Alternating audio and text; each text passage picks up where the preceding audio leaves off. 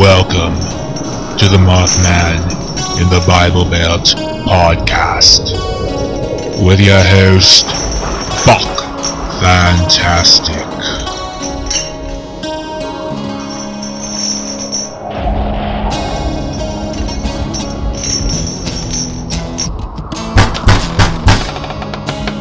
Girl Scout cookies. Nuclear power. Is it safe? Is it affordable? Will it fry my balls? Is it clean?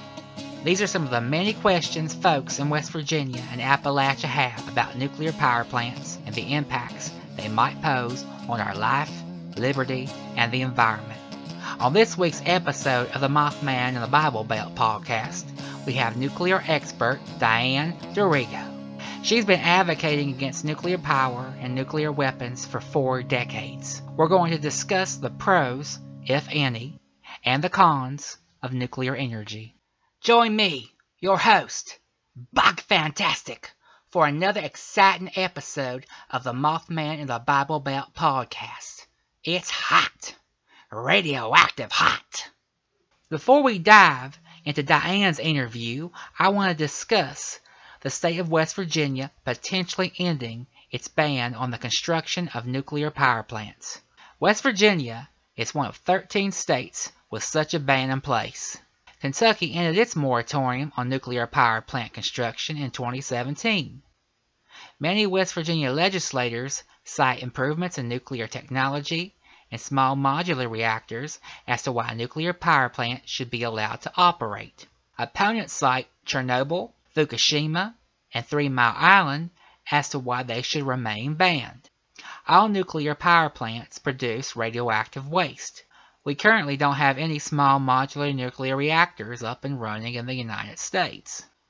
On Friday, January 28th, the West Virginia House of Delegates held a public hearing on House Bill 2882, which would repeal West Virginia's nuclear power plant ban and the entire state code, Section 16-27A-1 and Section 16-27A-2 as it pertains to nuclear power plants and nuclear waste disposal. Here's the language gutted. Therefore, it is the intent of the legislature and the purpose of this article to ban the construction of any nuclear power plant, nuclear factory, or nuclear electric power generating plant until such a time as the proponents of any such facility can adequately demonstrate that a functional and effective national facility which safely, successfully, and permanently disposes of radioactive waste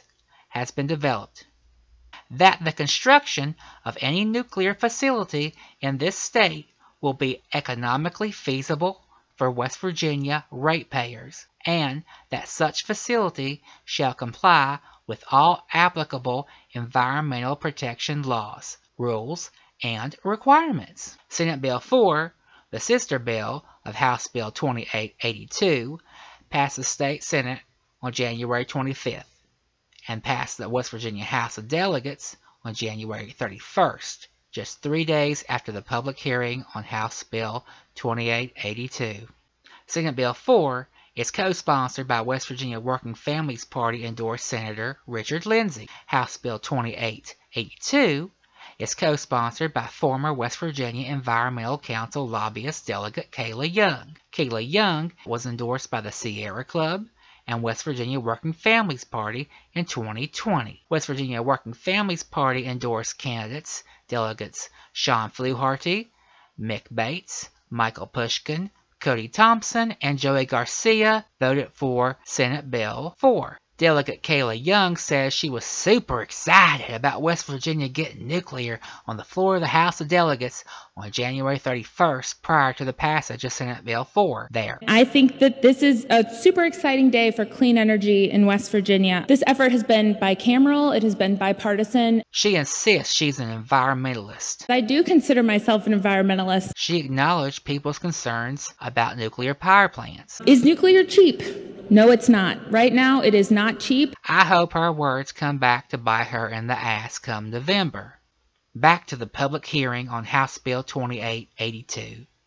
6 speakers spoke in favor of House Bill 2882, and 5 spoke against it. Speaking in favor of House Bill 2882 is West Virginia Climate Alliance's Perry Bryant. I'm here today in support of House Bill 2882, although I am recommending an amendment to the bill.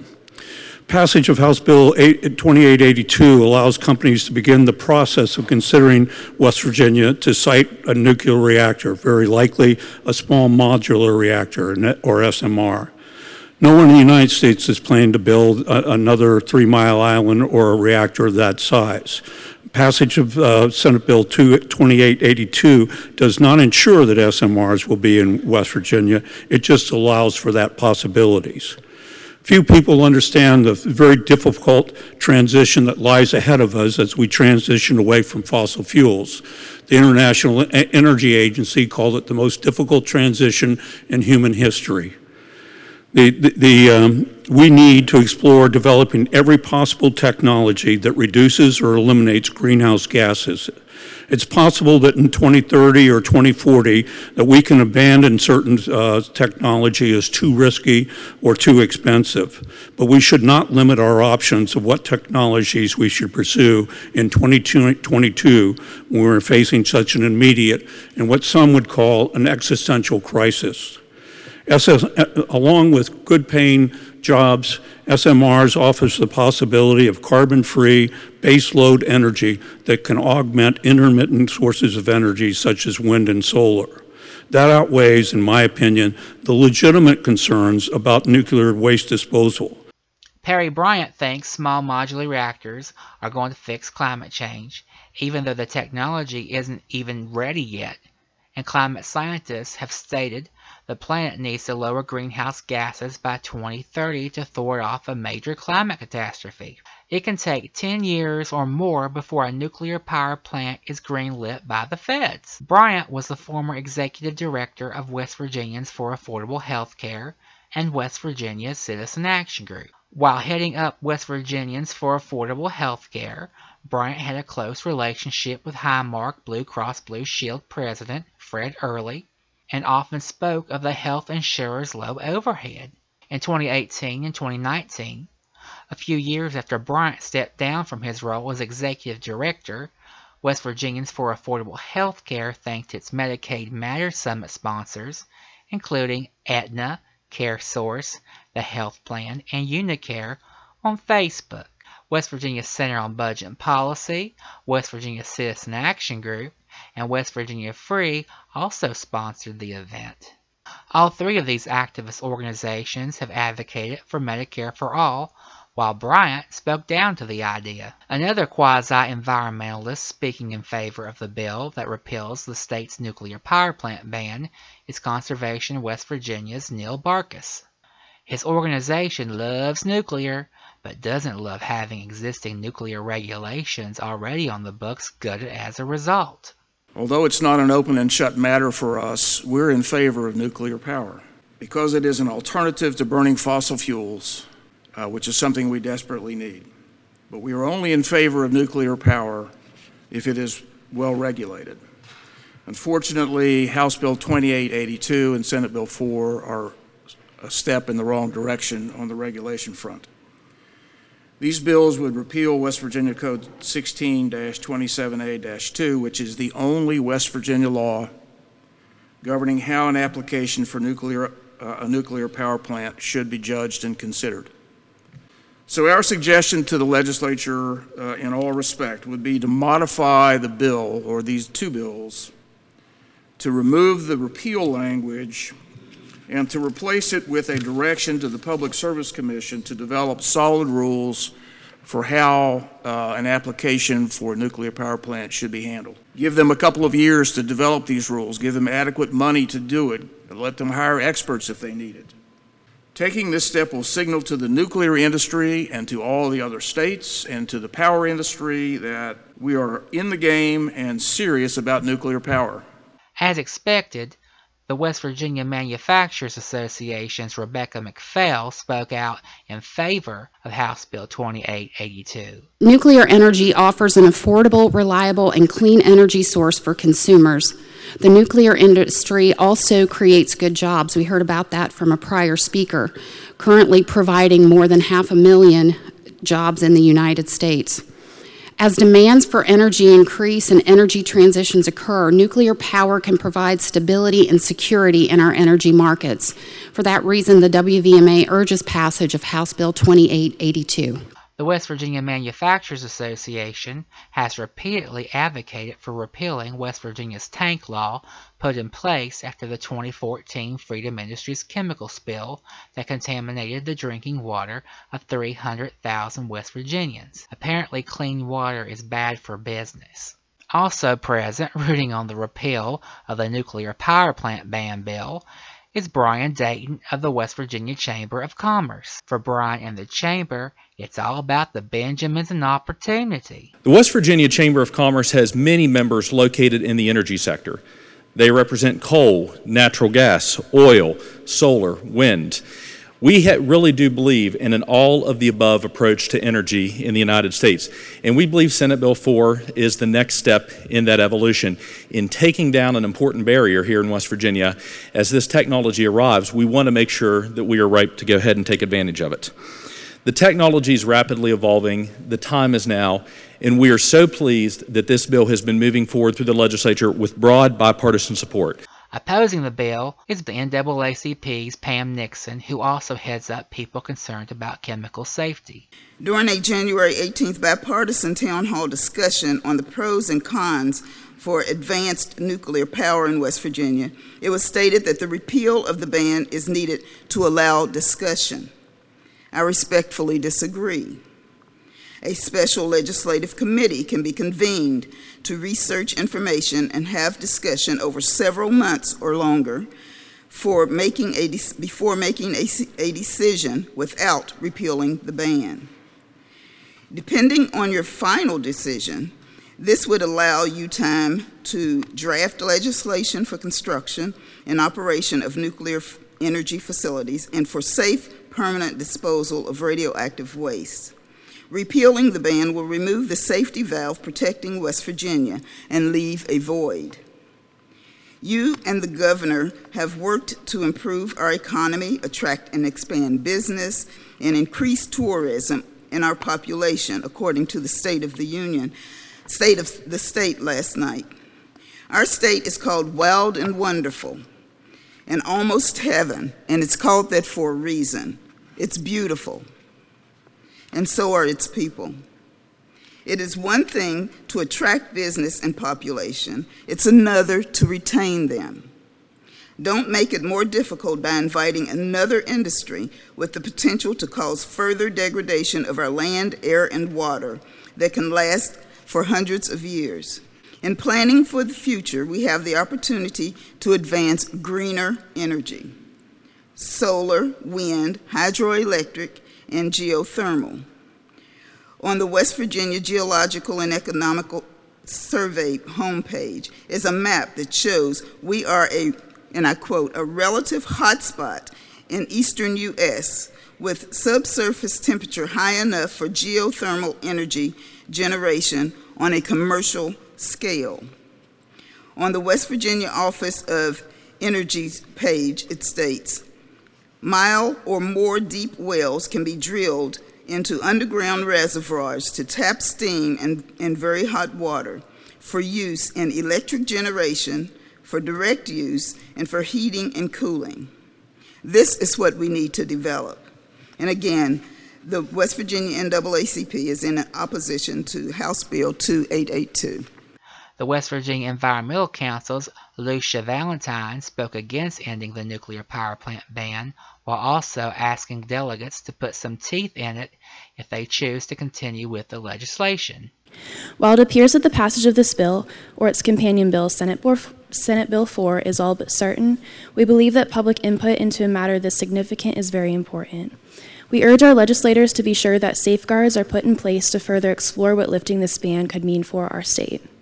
Some of the imperative questions we would like to see answered are: how will nuclear waste be disposed of and managed? How will other states be allowed to bring their waste to West Virginia? And where will these facilities be sited? How will citizens be allowed to voice their concerns if one were to go into their community?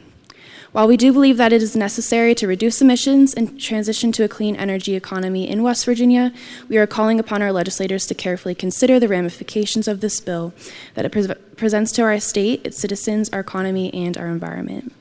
Additionally, as we understand, since the energy from these facilities would not be available for 10 years or more, this power source is not timely transition away from fossil fuels, which needs to already be underway if we are to prevent the most catastrophic effects of climate change.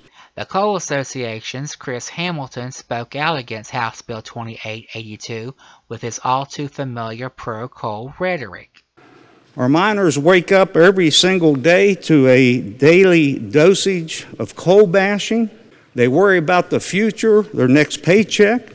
It's no secret that our president and national liberal forces have joined to basically eradicate and forcefully transition our country from fossil energy. West Virginia and this capital has always been a safe haven for our miners and their families. Today they wake up to news that nuclear power is coming to West Virginia. Frankly, we are concerned that nuclear power plants subsidized to the tune of $3 billion annually will be used by the federal government and others as another way to get rid of safe and coal-fired generation. Like many of you, I'm concerned about the potential for a terrorist attack at a nuclear power plant and also the potential for a meltdown of a nuclear reactor. Who in West Virginia can afford to up and leave their homes and livelihoods should a major nuclear catastrophe occur? As many people know, the West Virginia Department of Environmental Protection does a poor job at enforcing existing environmental regulations. It takes environmental organizations suing the agency to get them to enforce the law.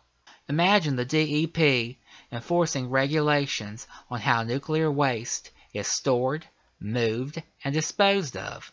Please contact Governor Jim Justice at 304-558-2000 and ask that he veto Senate Bill 4. Now on to this week's Mothman in the Bible Belt podcast guest, Diane Dorigo. Diane Dorigo is the Radioactive Waste Project Director at the Nuclear Information and Resource Service located in Tacoma Park, Maryland. Dorigo's background is in chemistry and environmental studies. She's been tracking the nuclear waste issue since the late 70s. Dorigo helped West Virginia activists enact its nuclear power plant ban in 1996. Diane, can you tell us a little about the Nuclear Information and Resource Service? Yes.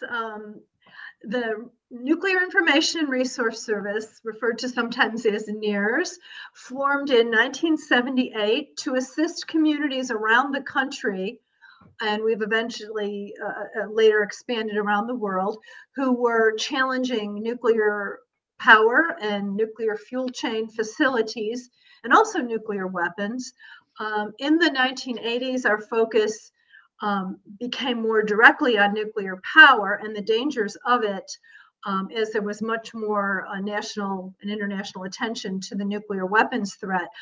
We do oppose the whole fuel chain. We support clean, renewable energy. We support a carbon and nuclear-free future for ourselves and our communities. I've been at the organization since the 1980s, working on nuclear waste issues, and have actually worked with people in West Virginia who, when West Virginia was targeted for a supposedly interim nuclear waste site, a decade or so back, maybe more, the idea was to bring all the high-level nuclear waste from around the country to store supposedly on an interim basis in West Virginia. And West Virginians challenged that, stopped that, and fortunately averted that threat. Two bills are floating through the West Virginia legislature, one in the House and one in the Senate, that seek to end the ban on nuclear power plants. It's really scary because the West Virginia Department of Environmental Protection sucks big time when it comes to enforcing regulations. Who, for the most part, regulates nuclear the best? Is it the states or the feds? The Federal Nuclear Regulatory Commission is the agency that licenses nuclear power reactors and regulates them. However, the agency is very much a lapdog. They do not regulate to protect the public. They regulate to enable the nuclear reactors to operate. And nuclear reactors are not one facility on their own. Like with coal, you've got mining and you've got processing, and then you've got the coal factories. For nuclear power, there are many more steps in the whole chain to make the fuel. The radioactive materials, the uranium is mined, usually out west. There was a push to start doing mining in Virginia, which Virginians, after many fights, were able to stop the threat of mining, at least for now, in Virginia. So there's mining, there's milling, there's fuel fabrication, and then there's the fuel going into the reactors. And so all along the way, there's maybe about 8 or 10 steps. They're the same steps to make nuclear weapons as it is to make nuclear power. It's that last step where it goes into the nuclear reactor where it's different. But in order to get to that point, a lot of radioactive waste and materials are generated along the way. A lot of communities get radioactive contamination and exposure and worker exposures. So it's more than just one reactor. What exactly is nuclear energy? So nuclear energy is taking uranium and uranium atoms. They are bombarded with neutrons. These are atomic particles, very small. They bang into the uranium-235 atom. The uranium-235 atom splits and it forms other lighter radioactive elements, which have very biological, dangerous properties. But so the uranium splits, and the binding energy that used to hold that uranium-235 atom together is converted to energy that heats the water and turns the turbines and makes the electricity. So nuclear energy is breaking up uranium atoms, using their binding energy to heat the water, turn the turbines, and make electricity. That's the simple description of nuclear power, nuclear energy. One must consider, though, when this happens, that for every amount of energy that's formed, there are radioactive elements that are also formed. You have uranium to start with, but when it breaks into lighter radioactive elements like cesium-137, strontium-90, and also into gases that decay into those. So, and tritium, which is radioactive hydrogen, very difficult, if at all possible, to separate from our regular water. So once these elements get out and into the body, they cause cancer, they cause reduced immunity, therefore greater susceptibility to other diseases. They cause birth defects, they contaminate the environment, they concentrate in the food chain. So the higher up the food chain, bigger fish are going to have more radioactivity than little fish. Deer or animals that graze on radioactive grasses or drink radioactive water will concentrate it in their meat, and the same with cows, and then it would be concentrated in their milk. What's the different types of radioactive waste coming from nuclear power plants, and what's their impact on the environment? So a nuclear reactor brings in uranium. The current reactors bring it in the form of fuel rods that are filled with the uranium-235 that we talked about. So you've got pellets of uranium-235, and they're now in the form of 10 or 14 foot long pencil thin rods. A couple hundred of those rods are in an assembly, so they're held a certain distance apart. And then a couple hundred of those assemblies go into the core of a nuclear reactor. And your question is, what kind of waste is generated? So whether it's in the form of these rods and assemblies or whether it's in another form, there's some new reactors proposed that would have it in the form of balls, pellets. But either way, the process is that the uranium-235 atoms get hit with a neutron and split, and the binding energy heats the water or the sodium in some of those proposed reactors, that the heat is converted into electricity. But you still have, no matter whether it's water or sodium or any other medium, you still have the uranium splitting and forming cesium-137, strontium-90. Strontium-90 is a radioactive strontium that goes into bones.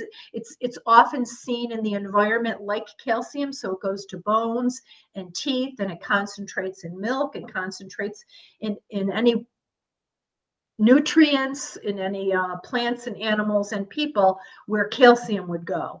Can you get it out yet? Pardon me? Can you get that stuff out of you?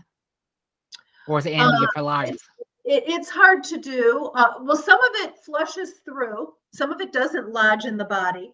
But when it does lodge in the body, it continues to give off beta particles, the strontium would. And it tends to go, like I said, to bones and wherever calcium would go, bones, teeth, muscle. And then the other element I mentioned was cesium-137, and it concentrates in muscle, and the heart is a muscle. And we saw after Chernobyl a phenomenon called Chernobyl heart. A lot of kids had heart problems. It is suspected, it is believed that radiation is a cause of various heart diseases, ischemic heart disease. So when these elements form after the uranium splits, it's not like the uranium's gone, don't worry about it. It's like, uh-oh, we have way worse radioactive elements to deal with. And they last. The strontium and the cesium generally stay, their half-lives are 28 and 30 years. So you have to multiply by 10 or 20 to get the dangerous life. So they're dangerous in the range of 300 to 600 years. So that's how long it's going to take for it to decay to a very low amount. And this happens whether it's a big reactor, a small reactor. If you're going to make nuclear electricity by splitting the uranium atom, you will form these other elements. And there are hundreds of elements that form. Plutonium is formed in the reactor. Plutonium is one of the most deadly elements on Earth, and it is a byproduct of nuclear power. These elements that I'm mentioning are considered high-level waste if they stay in those rods that I mentioned. I said the uranium, the pellets are stacked in rods, and the rods go in the core of the reactor. The neutrons bang into the uraniums, they split, give off their energy, heat the water, turn the turbines, make electricity, and then these other elements stay encrusted in the rods. Cesium, the strontium, the plutonium, neptunium, americium. As long as it's in those rods are, by federal definition, high-level radioactive waste, or irradiated or spent fuel, they're called. If and when those rods get little pinhole pricks or cracks in them, those elements can leak out into the cooling water. And once they're not in the rod anymore, they have become presto, that same plutonium atom becomes low-level waste. It's high level if it's in the rod. It leaks into the water. How often does it leak? Most rods eventually leak. They are in the cores of the reactors for 2, 3, 4, 5 years. And in that time, it's a routine thing that some cracks and holes occur. New reactors, well, let me to finish this, high-level waste in the rods, so-called low-level waste, once it's in the water. So then there are filters. When the water circulates around a reactor and then is released, there are filters that try to extract the radionuclides that have leaked out of the rods. And these filters get very heavily loaded with radioactivity. The longer they sit there filtering, the more radioactive elements are in these resins, filters, and evaporator bottoms. These are called, quote, low-level radioactive waste. Some of these commercial resins, these so-called low-level waste from commercial nuclear power reactors, can get more radioactivity concentrated in them than nuclear weapons high-level waste. So they get really concentrated. They can give a lethal dose. They can kill you if you're exposed, unshielded, in 15 or 20 minutes. So they have to be treated very specially. They have to be shielded when they're transported to the dumps where they're buried. So high-level waste in the rods, low-level waste when it leaks out of the rods and gets picked up by the filters. What about the plutonium and the cesium and the strontium and the tritium, radioactive tritium, which is hydrogen? When they get past the filter is not 100%, and it releases into the stream, into the creek, the river, the ocean, wherever the reactor is located, then it is considered a routine release. And there are legal release levels that all nuclear reactors are allowed to release. And there are legal levels to release, but there's no safe level. It is a scientific fact that any amount of ionizing radioactivity can initiate or perpetuate, can cause a cancer. So there's no safe level. What level is legal? So no level is safe, but there are legal release levels. So you've got plutonium, cesium, strontium, iodine, neptunium, americium, all kinds of radionuclides, uraniums in the rods. They get into the water. They get filtered or ion exchanges, low level, high level, low level, and then they can go into the environment. Once they're in the environment, they're not filtered out by our drinking water facilities. In fact, under the Safe Drinking Water Act, you only have to measure for radioactivity once every 10 years at drinking water facilities. So it's not like we're really protected by the regulator. The regulator allows the contamination to allow the industry to operate. So what I've described here is happening in the current generation of nuclear reactors.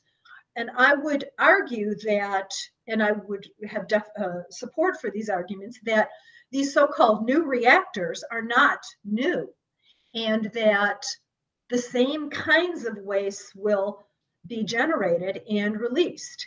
And the Nuclear Regulatory Commission is in the process right now of making weaker regulations to license these so-called new reactors.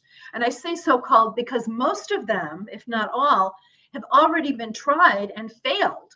Are you talking about the small modular reactors? Yes. Yeah, we're being told that small modular reactors and advanced reactors are going to be different, and they're not. They're going to still have the same problem. They're splitting a uranium atom. They're still forming radioactive waste, whether it's in a big reactor or a little reactor, and there's still dangers. So I've been talking about the waste and the radioactivity that's formed.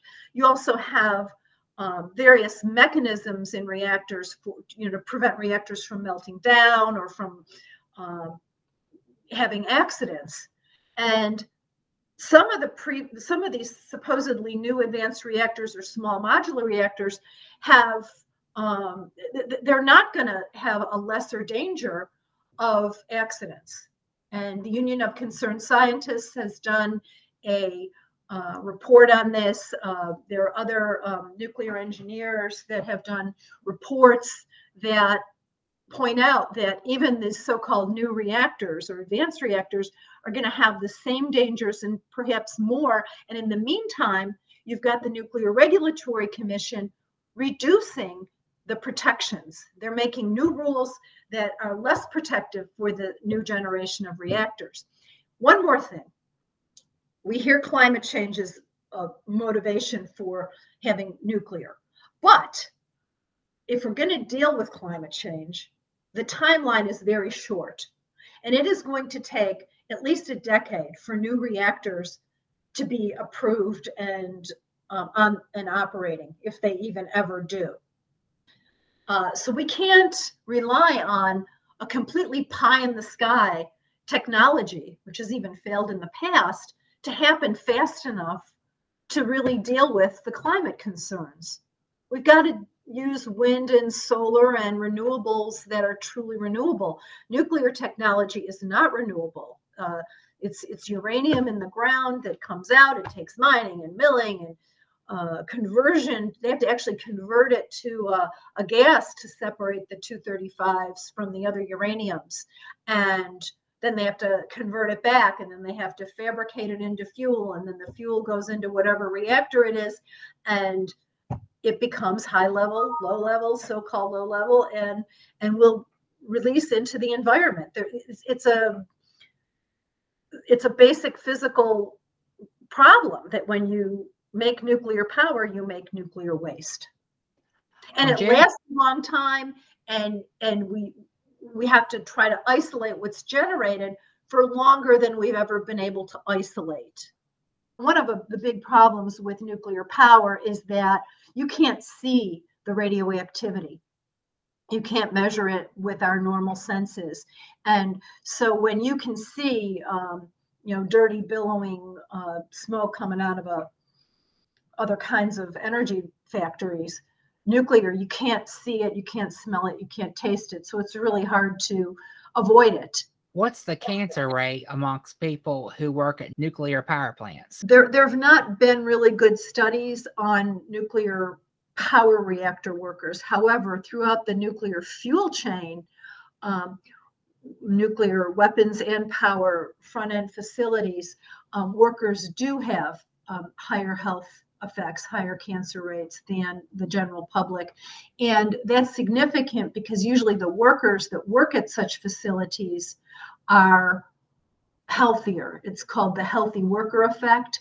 So usually people that are in their years, their working years, are in their 20s, 30s, 40s, and in the years when the immunity is better and they're less likely to get cancer. Where is uranium mining taking place across North America? In North America, uranium mining is mostly out west, in the Southwest, all the way up to Wyoming and so many of the western states. We've got over 4,000 abandoned uranium mines in the country that are threatening largely Native American communities, because a lot of the uranium mining is done on Native American reservations. In fact, the Navajo leadership has passed a resolution opposing any more mining on their lands, and yet the Nuclear Regulatory Commission continues to approve those kinds of mines. So there are ongoing fights between that. There's also, as I said earlier, there was a threat of uranium mining in Virginia, and that has been fended off by local folks in Virginia who fought it. They did not want their communities to be contaminated in that way. There is a place up in Canada that is the uranium is so intense that even the union did not want to mine it because it would be such high exposures to its workers. So there are places around largely the western U.S. and definitely in Canada are the main places where it's done. Now, is uranium more dangerous in its natural state or in its depleted form once it gets put through a reactor? Uranium, when it comes out of the ground, it's probably the least dangerous then, because it's embedded in rocks, and it would take water eroding into it to get it out into accessible to living things if it's in the rock where it formed. Once it gets released, either by hard rock mining or in situ leachate mining, where they put chemicals in and actually dissolve it in the ground and then extract it up, often contaminating the waterways, the water supplies in that area. the uranium is brought up, and uranium occurs. There are different kinds of uranium atoms. Uranium-234, uranium-235, uranium-238, and that has to do with how many neutrons are in the atom. It's the uranium-235 atom that the nuclear power and nuclear weapons industries need to make nuclear power and weapons. So there's elaborate effort done to separate out the U-235 atoms from all the other uranium atoms. And this takes an enormous amount of energy. In fact, there were multiple coal plants that were used just to separate uranium back in the Cold War when we were first developing nuclear weapons and before nuclear power took off. And then after nuclear power started being used in the US, we're depending on coal for nuclear in order to have the electricity, the energy to separate the uraniums. So uranium in the natural state has a combination of those different uranium atoms. So when you separate out the 235, which is then used to make nuclear bombs and nuclear weapons, the rest of it is still uranium. It's still biologically, it's chemically, it's radioactively dangerous. It's called depleted, not because it's depleted in any kind of energy or physical danger. It's only depleted in this one isotope that was separated out for use. So depleted uranium is as dangerous as the full complement of uranium that's naturally occurring. Can you remove uranium and depleted uranium from soil and water? It's really hard to remove uranium from soil and water. There are ways to filter some amount. You can't get it all out. Generally, if you've got a water supply that's contaminated, it would take a lot of political power and pressure to have resources expended to do the processes to filter it out, and you can't get it all out. So you would never have, and there's no safe level. So contaminating with radioactive elements is pretty much an irreversible pollution problem. The best you can do is remove that and then dump it on some other poor community. On January 18th, several supposed progressive organizations, many of which call themselves environmental, WVU and the West Virginia Manufacturers Association, who helped repeal the tank laws twice so far, sponsored an online forum highlighting the pros and cons of nuclear energy. Good Energy Collective co-founder and co-executive director Dr. Jessica Lovering stated, "Nuclear produces no air or water pollution, and it's low cost." The Sierra Club's Jim Kotkin. So what? I said that is outrageous. Yeah, the Sierra Club's Jim Kotkin gave a presentation refuting Lovering's claims. Do you know much about this greenwashing nuclear organization? There are several of those organizations that are trying to greenwash nuclear, and some of them are directly funded by nuclear entities, and other ones, their funding is not as clear. She claims she's not funded by nuclear industry. I was just curious if you knew who's funding her. Well, let me just give you an example of what nuclear is the most expensive way to make electricity. So when she says it's cheap, I have no idea what she's talking about. The Vogtle nuclear reactor in Georgia, there's two nuclear reactors in Georgia, Vogtle 1 and 2. And the only nuclear reactors that are currently being built in the US right now, Vogtle 3 and 4. They were supposed to cost $14 billion. We just learned that they are going to cost over $32 billion. And they will use enough water each day that would enable 1.1 million people they're going to use the same amount of water as would 1.1 million residents to run the reactors. The cost has gone up a lot, and the time they were supposed to be operating 6-7 years ago, and they're still nowhere near being completed. So to say that nuclear is economic is an outright lie. It's absolutely untrue. And then even the small modular reactors. There's not even a design approved for small modular reactors.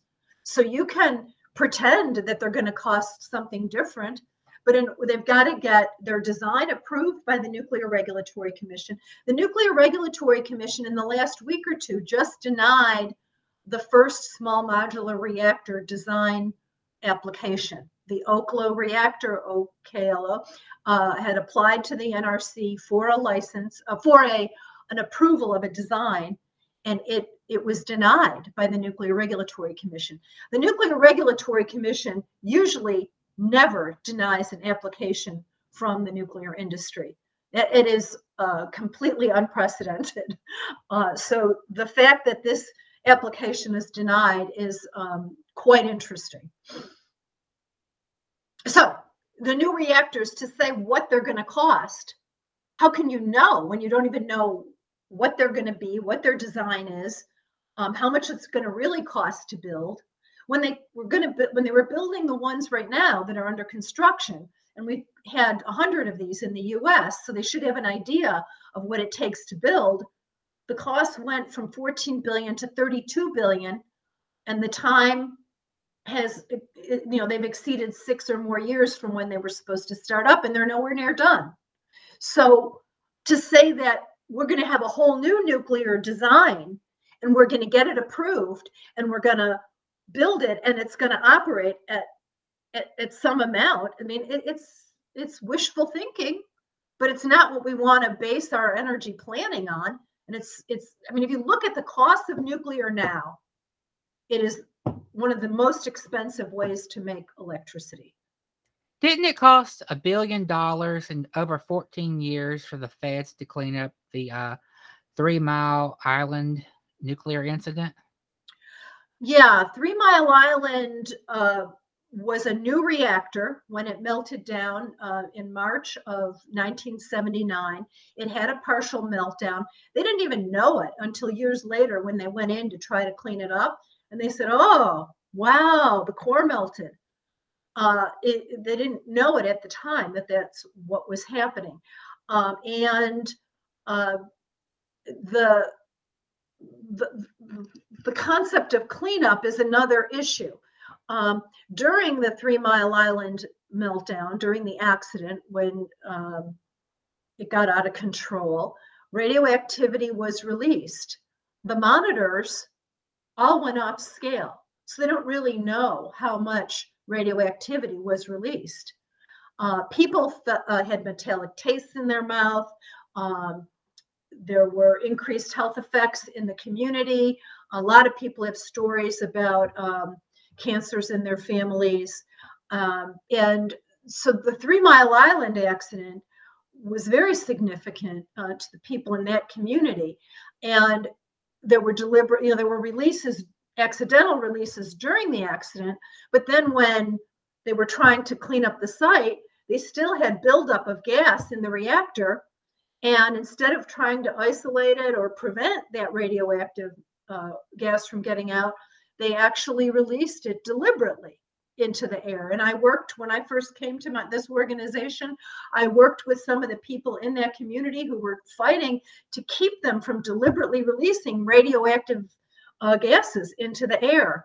And we were not successful on that. So there was a deliberate release of radioactivity from 3 Mile Island well after the accident was over, years after, when they were cleaning it up. And it's not fully cleaned up now. What they've done is to take some of the core and move it on rails and roads all the way out to Idaho, where it's being stored in a facility that is perched on the Snake River aquifer system. So we've got high-level radioactive material from 3 Mile Island there's less of it on the island in the middle of the Susquehanna River, but it's not really cleaned up. It's just moved. So yes, they've spent a lot of money to do that, but it hasn't really cleaned up. Like we mentioned earlier, no uranium mines are really cleaned up. There are thousands of contaminated communities and radioactive mines in throughout the country from uranium mining, and the requirements for cleanup are so much less with the mines that it's very irresponsibly managed, and it puts people in those communities at risk. How far did that radiation spread from 3 Mile Island? Well, I can't answer that question because I don't know what kind of detection mechanisms there were. What I can answer for you is in 1986, when the Chernobyl nuclear reactor exploded and released radioactivity, it spread around the northern hemisphere multiple times, the whole northern hemisphere of the planet. Massive areas around both Fukushima and Chernobyl, big nuclear full meltdown accidents, have been permanently evacuated. And although in Japan, they're trying to get people to move back in, even though it's not fully cleaned up at Fukushima. What I wanted to say about Chernobyl, though, is that there are scientists at the Point Reyes Bird Sanctuary in Northern California who detected radioactivity from Chernobyl in the Ukraine in their birds in Northern California. So the radioactivity spreads, it gets into the air, it lasts a long time, and it moves. It's very difficult to detect. Detectors are expensive, and people aren't able to afford and be equipped and trained to have detectors. We can't detect it with our smell and our feel. So they get away with murder by releasing radioactivity.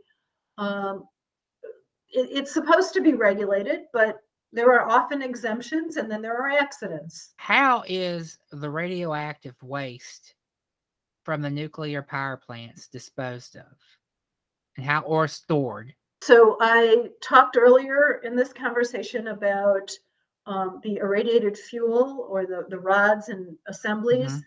Those are considered, quote, high-level waste. And right now at reactors, they're at every reactor where they were generated. They're stored in a 40-foot deep water-filled pool. And then after time, a lot of times at reactors, those pools got too full. So they would take the older fuel out and put it into dry storage containers. And there are various integrities of dry storage canisters and containers, casks. So it's stored right now either in the water-filled pool, 40-foot deep water-filled pool, or when it's a little older, then it goes into dry metal and concrete storage containers on the site. That's the so-called high-level waste. Now, the so-called low-level waste that's generated, and that's the filters and sludges we talked about earlier that collect the radioactivity that leaks out of the rods. And they actually have to do that in the pool too. In the pool, radioactivity leaks out and they have to filter that water. So those resins and filters are currently considered, quote, low-level waste. And we have about 5 operating nuclear waste sites in the country. There are 4, I think, that have closed. And these are unlined soil trenches or pits. The federal regulations allow for this waste, that if it's not irradiated fuel, then it can go into unlined soil trenches, which are required to have 100 years of institutional control. So I already told you that cesium and strontium are dangerous for 300 to 400 years. If there's uranium that gets out, that's dangerous into the millions and billions of years. Plutonium-239, it's dangerous, half-life 24,000 years, dangerous for 1/4 to 500,000 years. These elements are in the so-called low-level waste, and they go into so-called low-level waste dumps. Right now in the state of Washington, the state of Utah, the state of South Carolina, Texas, and let's see. Yeah, it might be it right now. Let's see. We've got Texas, South Carolina, Utah, and Washington, where the operating waste sites are. And then we have closed so-called low-level waste dumps, commercial dumps in New York, Kentucky. We have Nevada and Illinois. That's the other one. So the commercial licensed nuclear waste sites, they're where the other waste goes. The routine releases, as we mentioned earlier, those just get out into the air and water. And so all of us are potentially exposed in air and water and the food chain to those. Many Americans are familiar with Chernobyl and Fukushima, which you just spoke about. Has the United States experienced anything similar with radiation seeping from a nuclear facility and contaminating the nearby land and waters? Besides the 3 Mile Island incident. Well, there have been accidents throughout the nuclear age. The first nuclear reactor in the U.S. that made electricity was in 1957. So we've had a little over 100 reactors in the U.S. There's a little over 400 in the world. Even if there's not an accident, there are routine releases, as we discussed, of deliberate releases of radioactivity because they can't filter it all out from reactors. And I mentioned that the reactor site in Georgia, if those 4 reactors start up, they'll be taking in 127 million gallons a day, and then a lot of that will turn to steam, and then they'll be putting back about 2/3 of it. And that water that goes back is potentially contaminated with radioactivity. It's not supposed to be, but it can be. Nuclear reactors around the country, a majority of those reactors have had radioactive leakage, and tritium, which is radioactive hydrogen, has leaked out from these reactors. And so there's a possibility of nuclear power reactors around the country having contaminated the areas in which they're located. In fact, it's definitely happening that there's radioactivity being released from the reactors. It's legally allowed.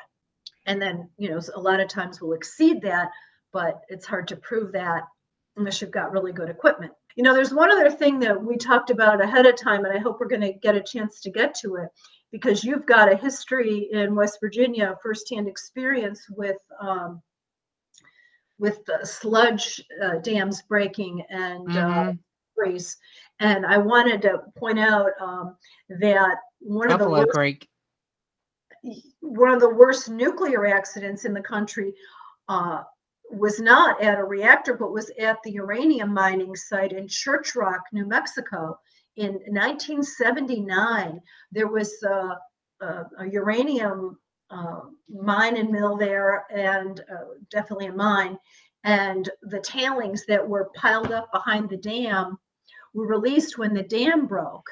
And it was in July of 79. And the sludge, this radioactive uranium sludge, it ran into the river and all the way through New Mexico into Arizona, almost all the way to Nevada, and killed livestock along the way, burned, caused problems, and was never cleaned up, probably because the people along that way were Native Americans. And so we have a real environmental justice problem, a prejudice, and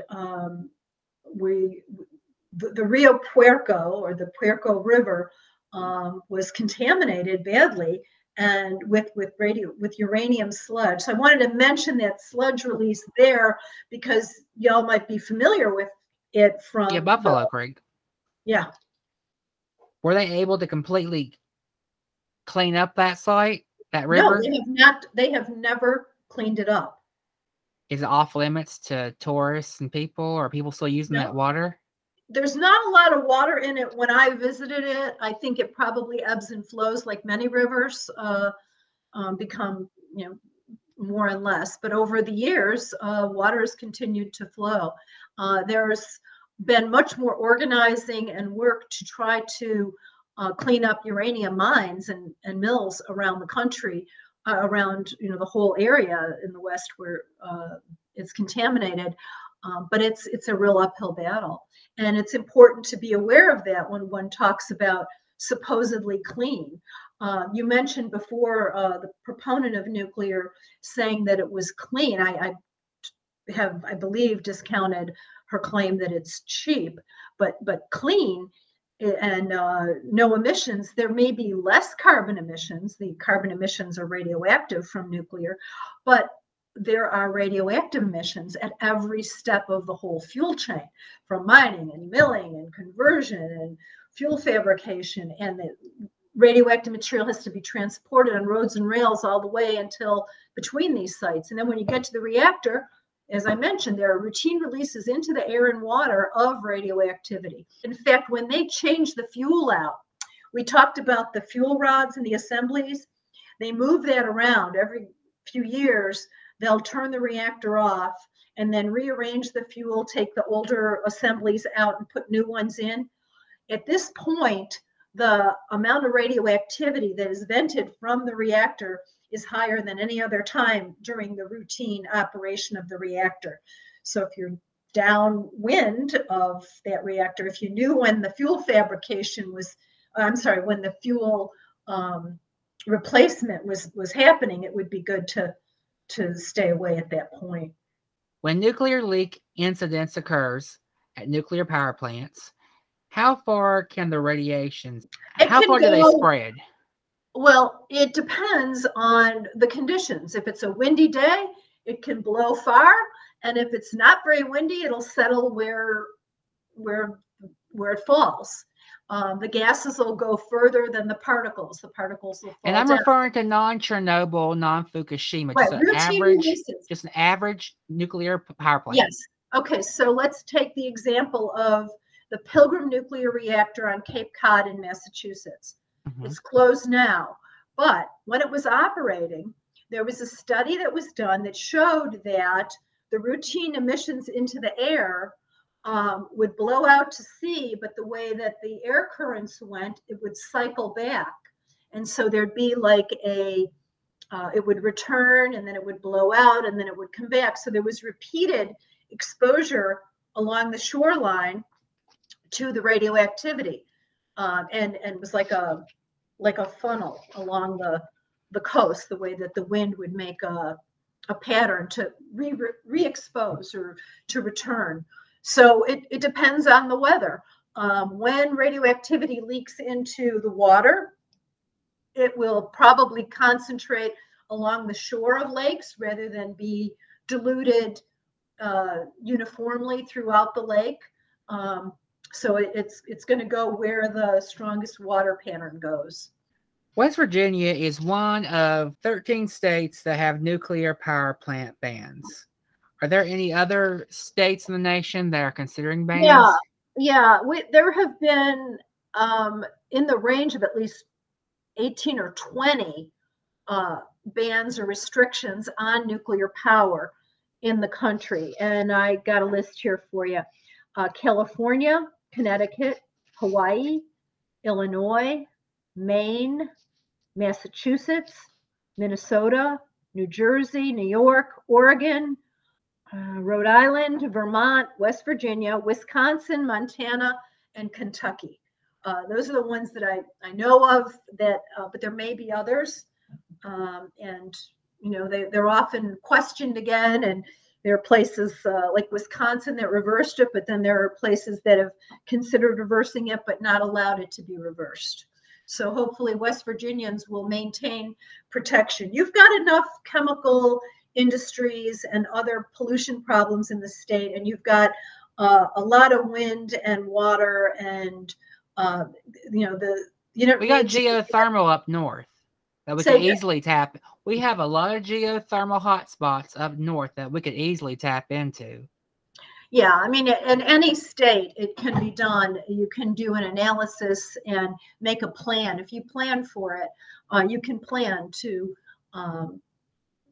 deal with the climate issue and not have to go from the frying pan to the fire, so to speak.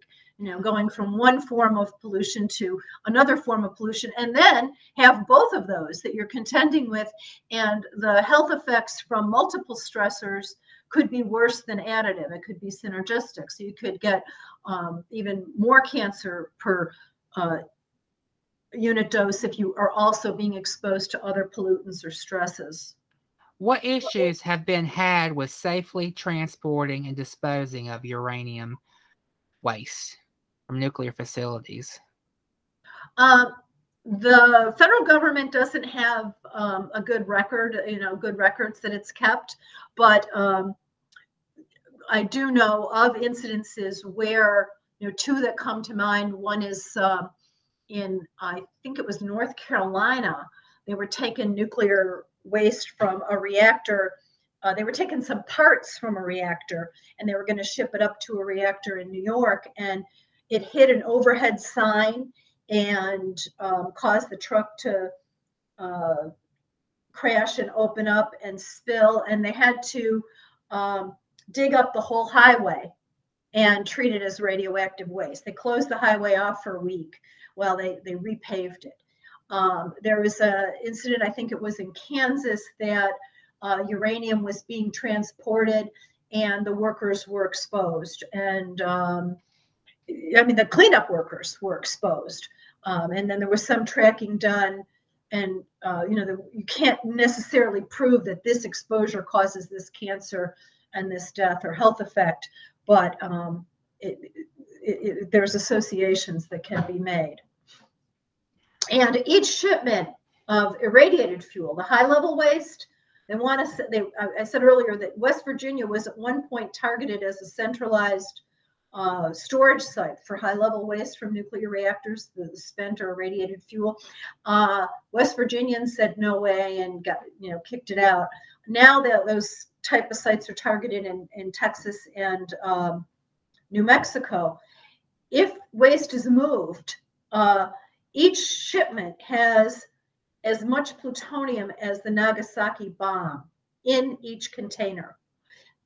Each shipment has, it gives off radioactivity, even though it's a heavily shielded container. Radioactivity, if you have the equipment, can be detected a half a mile out from the route. And if you're making these sites happen, you're going to have shipments for 40 years. And this is, with the current state of waste that we have. This is not with new reactors being built. We're talking about taking 40 years to move all the waste, that's the high-level waste, to a centralized place.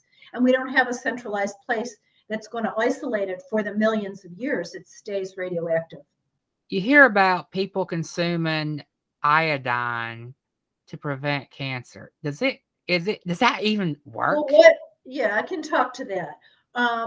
One of the biggest dangers when reactors are releasing, they give off, as I mentioned, a whole lot of different radionuclides: radioactive iodine, radioactive cesium, radioactive strontium. There's hundreds of radioactive elements when a reactor is operating. And iodine, we know, radioactive iodine goes to the thyroid. And if radioactive iodine gets into the thyroid, it continues to give off radioactivity from within, and it disrupts the body's balances, and it's the actions. That can help kill cancer too, right? If you have thyroid, have thyroid cancer. Yeah, let me get to that in a minute, though. The iodine, okay, here, quick. Iodine 131, which is used for cancer treatment, it's got a few days danger. Iodine 129, which is in the nuclear reactor fuel, it is dangerous for, it's got a half-life of 16 million years. So it's dangerous for 160 to 320 million years. So it's the same like I talked about the uranium-235, and then they've got other forms of uranium. So iodine-131 is the form that's used for treatment, and iodine-129 is one of the kinds that's made in the reactor. 131 is also made in the reactor, but since it decays so quickly, it probably isn't present in the shipments when you're trying to move the waste to a storage place. Navajo people have been the biggest victims of the nuclear industry. They've had their land and soil contaminated due to uranium mining. What's happened? And bomb testing out west. Yeah. They do bomb detonation. And what happened to those 500 mines? Did the U.S. actually do anything? The mines are not. They're not being cleaned up yet. A few have been cleaned up. There's a big one along a river in Utah, and it was moved. It was leaking into the river, so they cleaned up that one, or in the process of moving that to another location. But the mines are largely abandoned, and it's in the thousands, not the hundreds. In your opinion, can nuclear be safely done? No, because I believe that it is not safe to unnecessarily expose people to radioactivity. And the radioactivity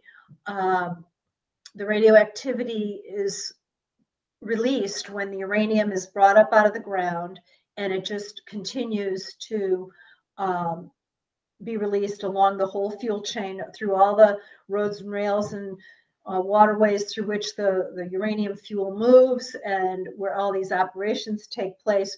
Workers are routinely exposed, the public is exposed, and as I mentioned earlier, let me say this again, you have the uranium fuel when it goes into the core of the reactor, and this is true whether it's in the form of fuel rods in our current light water reactors that we have operating, or if it's in some newfangled pipe dream of a modern or an advanced reactor, you're still going to have uranium splitting to make the electricity and then forming these other radioactive elements.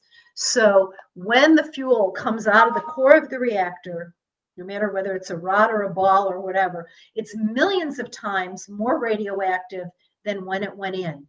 You're generating a whole new realm. They're called fission products from splitting uranium, transuranics from ones like plutonium that form.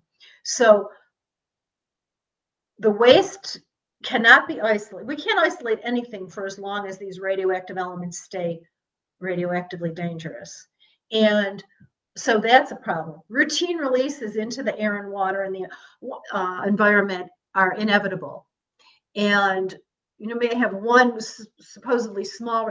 One of the things that makes me especially concerned about small reactors and putting them all over the place is then you've got more places that are forming these terrible unresolvable waste problems and giving off routine releases.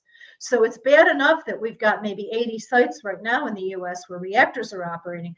If you start putting smaller reactors in more and more locations, then you're going to have more and more places that are irreversibly contaminated with radioactivity.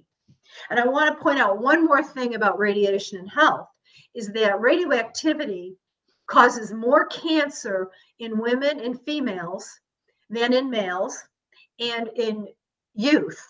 So baby girls are the most affected.